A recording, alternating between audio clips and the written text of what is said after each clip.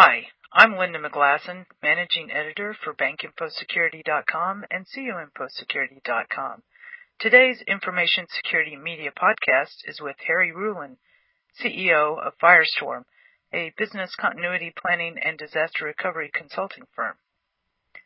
Welcome, Harry. Thank you very much, Linda.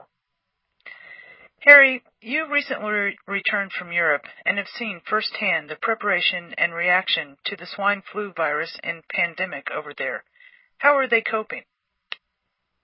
Well, it's actually very interesting. I think that Europe in general has a slightly different culture than we have here in the United States. And because they're not protected on both borders as the United States is by an ocean, and therefore they're not isolated, they're subject to far more issues, more vulnerabilities and threats than we see on a day-to-day basis in the United States. So the first thing you notice when you go to Europe, when you're walking through the airport, you'll see more people wearing masks.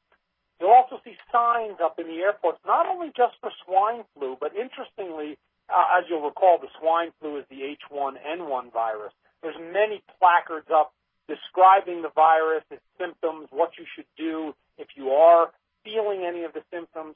But additionally, there are placards up for other diseases, such as the H5N1 virus, which, as you probably know, is still affecting people very adversely in places like Egypt and Indonesia. And so they're trying to keep their people tuned in to a much greater degree than I believe the media-based society here in the United States is doing. Can you point to examples of businesses around the globe that are doing a good job in preparation and planning and implementation of their response plans? And here in the United States, what should businesses and financial institutions in particular be telling their employees and customers at this point? That's a very broad question, and I'd like to break it up into pieces because, of course, the question you ask about what to tell employees is probably the most important piece of the overall communicable illness planning issue. Very often when people talk about pandemic, they talk about pandemic planning. But the reality is there are many, many diseases that do not reach pandemic level that have the ability to incapacitate a financial institution or any type of organization. So it's the training and education of the employees that becomes paramount in the process, teaching them how to identify the issues, how to use proper hygiene, what the cleaning protocols are, what cleaning products need to be used, under what circumstances. All those things need to be incorporated into an overall communicable illness plan for an organization.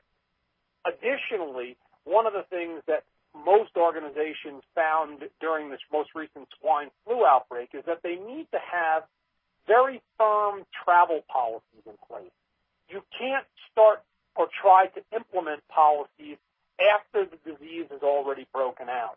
You need to know if you're going to be sending people to foreign countries, what is your quarantine protocol, for example? If you, in the situation with the swine flu, had an employee that returned from Mexico, how long are you going to keep them from returning to the office? If you need to send somebody to a location that potentially is an infected area, how does that affect your workers' compensation policy? How does it affect all of the other benefits policies that your organization has?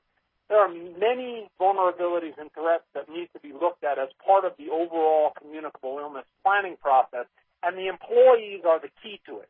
They're the ones who are going to either keep the organization safe, or if they're not trained and educated properly, they're the ones who are going to spread the disease. And again, it's not just about the swine flu. It's not about the H5N1. We at Firestorm have had clients recently that had issues with things such as measles or drug-resistant forms of tuberculosis. Also, MRSA has been a big issue, the drug-resistant form of bacteria, the flesh-eating bacteria. So it really, overall communicable illness planning is important for any organization.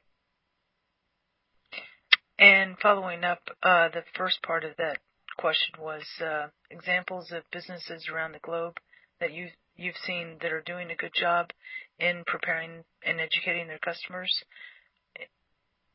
Well, it's an interesting question because one of the things you saw, even prior to the World Health Organization raising the pandemic level from a 3 to a 4, and then, of course, subsequently to a current level of 6, is there were organizations who immediately upon it being raised from a 3 to a 4 started implementing their travel policies along with their overall communicable illness plan.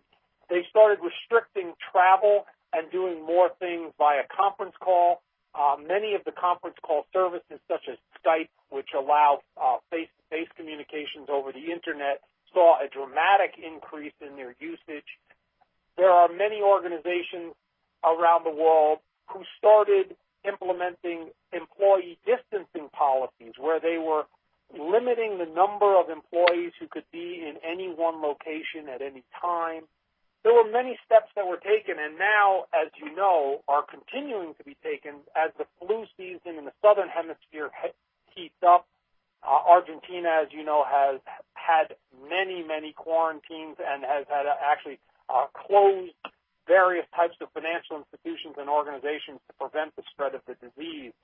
So there are organizations that are doing things well. The problem is you rarely hear about the ones that are doing things well because they're not the ones having the problem. What you hear about is the ones who haven't done the communicable illness planning and therefore are either having to be closed or quarantined. Harry, going back to the spring pandemic response here in the United States, what are some of the areas in financial services, either nationwide or regionally, that you see that more work needs to be done in meeting the expectations of the required pandemic response? One of the problems that we have here in the United States, and I don't believe it's just with the financial services industry, but certainly the financial services industry has a huge exposure, is the fact that our regulators require certain types of planning to be done, but oftentimes senior management at the organizations or institutions only feel the need to do the planning necessary to what we call check the box. They have a plan, it sits on a shelf, it's not actionable if it really had to be put into practice, but it's enough to get the regulators to sign off, and that's all they really do. The steps that they typically miss is doing truly comprehensive vulnerability and threat analysis, and then doing the education, the planning, and then the education and training to make sure that their people can implement the plan. So obviously the organizations in the financial services industry that have the most exposure are those that have retail locations, those that interact with the public on a regular basis, so retail branches of banks, credit unions, things of that nature. They have the most exposure to disease, and again, it's disease of all types. One of the things you may know from the stories about the 1918 pandemic is that there was a recommendation from the government that you wash your money. Money was one of the main ways that the disease they felt was being transmitted from one individual to another because a physical piece of paper could transmit the disease if there was a small piece of spittle or phlegm on the person's hand when they then transferred it to either the bank teller or to another individual. It was a way of transmitting disease. And not having employees trained and educated as to how to deal with those issues, I think, creates a very significant exposure for financial institutions that have a retail component. So your advice for individual institutions, where they should be in pandemic response now that a pandemic level 6 is declared, and what are some of the additional resources that you could offer them? Well, certainly what any organization needs to do, which if they would like to have a truly implementable, actionable, communicable illness plan, is they need to do an analysis of how their business works. What products come into their business, what happens with them when they're there, and what goes out. Again, if you have a retail location that's interacting with the public, there needs to be a specific protocol for how those things are going to occur. When our flu season returns, I think it's going to be paramount that those type of organizations have hand cleaning protocols. In certain situations, in certain communities, as the level of disease goes up, There may be a need for rubber gloves, masks, things of that nature. Additionally, if an organization has human resource policies that require people to come to work, that's one of the problems we have in the United States. As opposed to absenteeism, we have what we call presenteeism, where people present to work whether they're sick or not. That is a huge exposure for any organization when you're dealing with a pandemic. Because if I feel that I must come to work, whether I'm feeling ill or not, the likelihood that I'm going to infect not only my coworkers, but that the bank or financial institution becomes the source from which the disease is spread because of the number of people they come into contact with on a day-to-day basis, that becomes a very significant issue. You had mentioned you had some suggested additional resources that our audience may be interested in. Well, obviously on the Internet, there's a tremendous number of resources that are available from the federal government. But Firestorm has a document called the Human Resource Reference Guide for Pandemic that I would be more than happy to give to any of your listeners. It's not something that I'm looking to sell. But it is a document which will walk them through many of the major human resource issues that have to be addressed when developing a communicable illness plan. One of the problems with developing a communicable illness plan that's actionable is that it truly is an area of specialty that very few organizations have. Unless you have an in-house medical director, unless you've got people whose job it is to spend their time thinking about the vulnerabilities and threats that get created by communicable illness, then developing the appropriate plan, and then doing the employee training and education. If you have people trying to do that who also have a day job, people who are trying to do their normal job on a day-to-day basis, the likelihood that you're going to get the plan done, especially in an environment, we used to be operating on the calendar. We had plenty of time to set up meetings. We could talk about this. We could plan for it. But once the pandemic occurred, once we were, as Firestorm refers to it, once we were on the clock, no longer on the calendar, there's no time for planning anymore. There's no time for lengthy discussions. It needs to be done quickly. The training and education needs to happen immediately, and there needs to be a truly implementable plan. And that's going to require some dedicated resources, and it's going to require the commitment of management. And I think that that's one of the real keys to making the United States and its financial system more pandemic resistant and resilient. Harry, recommendations for institutions as they continue to watch the developments in the pandemic spread and their pandemic response. Absolutely. I think one of the most important things in the financial services and banking industry would be to think carefully about your supply chain. Where do you get the physical cash from that you need?